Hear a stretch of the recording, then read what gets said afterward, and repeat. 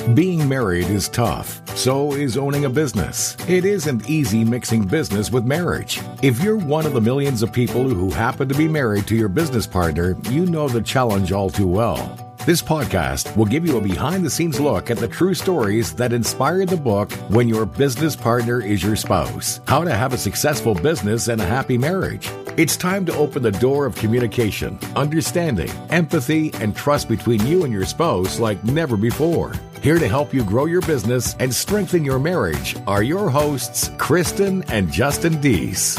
Welcome back to episode 6. This episode goes into our chapter about social circle. That's a big one. And this is a topic I feel like people don't really talk about. And I don't know if it's because they don't know or if it's just, it's uncomfortable, right? Like it can be uncomfortable. So tell us a little bit about the quotes we picked on this one. Well, we picked 2 quotes for the beginning of this chapter that kind of sum it up very nicely. One is, people come into our lives for a reason, a season, or a lifetime. And the other one is, if you hang out with chickens, you're going to cluck. And if you hang out with eagles, you're going to fly, by Dr. Steve Maraboli. I love that one. Actually, I love both of those. And this is one that really, we could have had 10 quotes lined up on this. Actually, there's several others we use in the chapter about the book itself. But so social circles, I think for a lot of people, the conversation's uncomfortable because of our ego. Well, let's not high or low, but just in general. Well, let's talk about what we mean by this concept in general. So for me, and I don't really know if this affected you quite the way that it did me, especially in the first couple of years. But after we started our business and we were working all the time, and our focus changed and our attention changed, I started noticing that we were drifting away from our social circle at the time because what we were doing was so different than what they were doing and what we had been doing before, just from the standpoint of being employee versus being an employer. Mm-hmm. We were thinking about different things. We were focused on different things. We had far less free time. And so there was just a natural drift happening between us and the people that we were running with at the time. And I personally really had to mourn that loss. It was the fellowship, and it was, the idea that now it was a feeling of isolation. Yeah. And the reason that I thought that it felt like a feeling of isolation is because there was not anybody that we were running with at the time that I felt like I could have a conversation with and they would truly understand what I'm saying. Like, they would have totally listened because they were great people, but I don't know that they could have related or understood where we were coming from or what we were frustrated about. And so it just felt like it was a period of isolation. And so for me specifically, I'm very introverted, right? And so people assume that introverts don't want to be around people. And that's not the case. It's just that introverts have a small group of people that they would like to be deeply connected with, as opposed to a large number of people where the relationship is a little bit more superficial. And so not having, going through that period of isolation and not having that close knit circle of people that I felt like could relate to me and I to them was a little bit lonely. And it took me a long time to realize that that's actually a relatively natural experience that happens when you make a transition from something like this. It also happens when you have kids and your friends aren't having kids. And when big transitions like that in life happens, I think it's common for there to be changes in social circles and kind of that time period between the change that is a little isolating. Well, and you hear business owners a lot. They'll tell you, and I've heard no less than 100 people say it, owning a business is a very lonely place.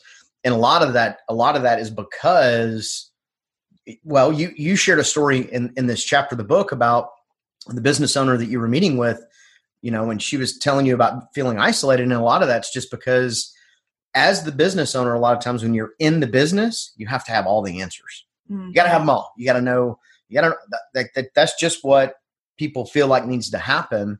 And then once you own a business or as your business grows or whatever the case may be, people want to spend time with people that they can connect or talk about. Now, sometimes, I've still got friends from, elementary school. Mm-hmm. And that relationship looks different than people that I meet in our groups or masterminds or whatever. So it's one of those things where people want to be around people like them. Right. Yeah. And we talk about too a lot in this chapter, that concept that you are the sum of the 5 people that you spend the most time with.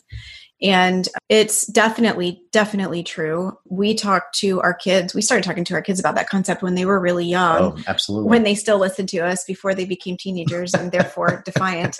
And know everything. And so being able to instill that concept that we are the average of the 5 people that we spend the most time with, that goes for all relationships and all relationship groups across the board. And when you're in a period in your life that you're ready for growth, you need to find a bigger room. Yeah. And that has become apparent just a handful of times over the years when we've made big leaps forward.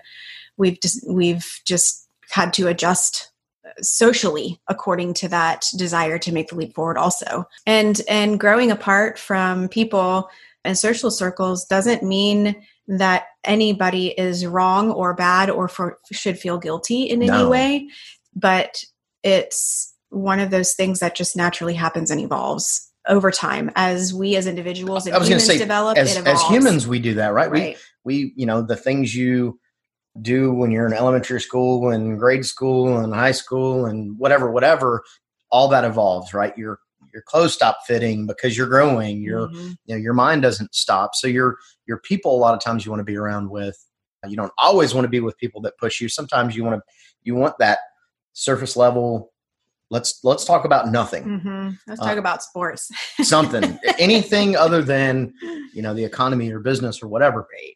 And sometimes you want that. And I think really what's important is to be. What's the word I'm looking for? I don't know. No, I think this, I really wanted to include this chapter in the book because I think that it's something that a lot of people struggle with internally, but maybe not even are realizing that's what's happening. There might be kind of an internal conflict of something that is going on relationship wise, and they might not even realize that is what is happening. And if you can shine a little bit of light on it, then sometimes that's enough to allow the person to move forward, or, laterally or whatever. But the idea is that it's almost kind of giving permission to be able to look at the social circle and how it's affecting positively or negatively. Is it lifting you up? If it's not lifting you up, does it need some adjustments in order to do so? Intentional was the word I was looking for. There we go. To be intentional with your time. Again, you only have 24 hours in a day. So you have to decide how you're going to spend that time. And when you're just be intentional with who you're spending what time with to know, are you being driven forward, pulled back, whatever the case may be. Mm-hmm. But I think that's the biggest takeaway for me as I think about this chapter is it's not a matter of you being better than someone or someone being better or worse or any of that. It's just a matter of being intentional with your time to know what goals and values do I have, and does it align with the other people that I'm spending the most time with. I think about outside of the business world too. When you're faced with making a big change in direction, specifically if you're changing a big habit, not like a little habit, but like a super big one. Like you are going to stop drinking, or you're going to stop smoking. You're going to make like a complete 180 on your health. Then whether you realize it or not, or even if you don't realize it, you might need to realize it, that the people that you hang out with might be enabling the behavior that you don't want and that you're trying to go away from. And so if you're trying to make a big transition, you might need to be looking at the people that you're spending your free time with to see if they're lifting you up and supporting you in your big decision to make that change. Or if they're like, oh, just come on and have a drink with us, and they're not doing it. Jim.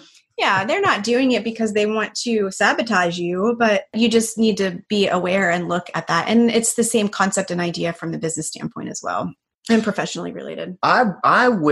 So I'll say this. When we were early on, I think part of the struggle that we had with that isolation feeling is we didn't know where to find other people that were going through similar things that we were going through, right? Like we'd open the front door and assume the people around us we're going, and that wasn't the case. So we were trying to find something, but we were looking in the wrong place. Yeah, we were totally looking in the wrong place. As a matter of fact, when we were in our early 20s, we had the business going, and the business sales wise was doing pretty well, but it was when we were struggling with just like being overwhelmed and running by the seat of our pants. I remember meeting several business owners who also had larger businesses. And the trick was, though, is that while professionally they might have we had similar things in common, personally, we were really different because there was a significant age gap because we were on the younger end of that and they were on we've been doing it for 20 years end of that. And so there was a significant age gap. And therefore, sometimes then there wasn't really a whole lot to connect on after that. So it was, which there was, we just didn't know how to make that connection. Right. We weren't developed enough. Well, and that, right. So you don't know what you don't know. And sometimes you don't know what questions to ask. Right. And it's why really, for me, I'm a big mastermind per. Like I love my mastermind groups. I love the ones we host. I love the ones that I'm a part of because it gives that group of people that are just simply trying to move forward, trying to be better, trying to improve. And by default, you're there with them. Mm-hmm. So I do wish earlier in our business career that I would have understood or even known what a mastermind group was. Yeah. Because it is so impactful. I mean, and of course, mastermind groups have been around since forever. Mm-hmm. So anyways. Social Circle is probably one of the shorter, more quick chapters in the book, but it's definitely one that we just wanted to draw out and talk about because it's just not something that I think a lot of people talk about or want to address or maybe even don't even realize. So I started to say this earlier in the conversation. So I think a lot of times what happens is that, and when I say ego, I just mean ego in general, right? It's sometimes hard for us to say, well, we're different because then we don't want to be those people that are like, well, I'm better than you. Yeah, but different doesn't have to be better or worse. Correct. It can just be different. Absolutely. So one of the things, we've got an exercise in this chapter, and the exercise is really kind of taking a step back and doing a little bit of inventory on the relationships that you currently are putting time and effort into, and also reviewing or looking at relationships of people that you would want to cultivate if you had the opportunity. And really the whole exercise is based around the idea of finding common characteristic traits between the people in your lives that serve you and stretch you and lift you up, and the people that you are having to lift up. And so looking at those characteristic traits and trying to align, like if you're looking for a bigger room, maybe this exercise will help you try to identify the characteristic traits of the people in the room that you're looking for. So that's really what that was designed to do. It's kind of a little unconventional exercise, but that was the thought process or the intention behind it. It's a good exercise. I know we've done it a couple of times, and it evolves every time we do it. Every time we do it, it evolves a little bit, and it's a good exercise. It doesn't take very long. And again, like all the rest of the exercises, it's a good conversation starter to have with yourself and typically with your spouse as far as, hey, are we going the right direction? What direction? Yeah. And that actually brings up an interesting point, or makes me think of something that as business partners and being married, we are not friends with the same people. Like there's couples that we're both friends with, but then you've got a handful of friends and then I've got a handful of friends. You and I don't always have to hang out with the same people all the time. Yeah. Well, okay. That's a great point. Like we don't always have to be who you find stretch in. I may not. Yeah. And who I find stretch in, you may not. And so the permission to seek outside the relationship, I guess you could say, for lack of better words, it kind of, lets you evaluate both. Like, who are you spending time with collectively? And then who are you spending time with apart also? Well, outstanding. So there you go. Social circles, an important topic. I hope you guys enjoy this. This is episode 6. So we will see you on the next episode, which is about boundaries. So we'll see you on episode 7. Thank you for listening to the show. If you enjoyed it, please consider leaving a 5-star review on iTunes and sharing the episode with a friend. For more resources from Kristen and Justin Deese, visit businessspouse.com.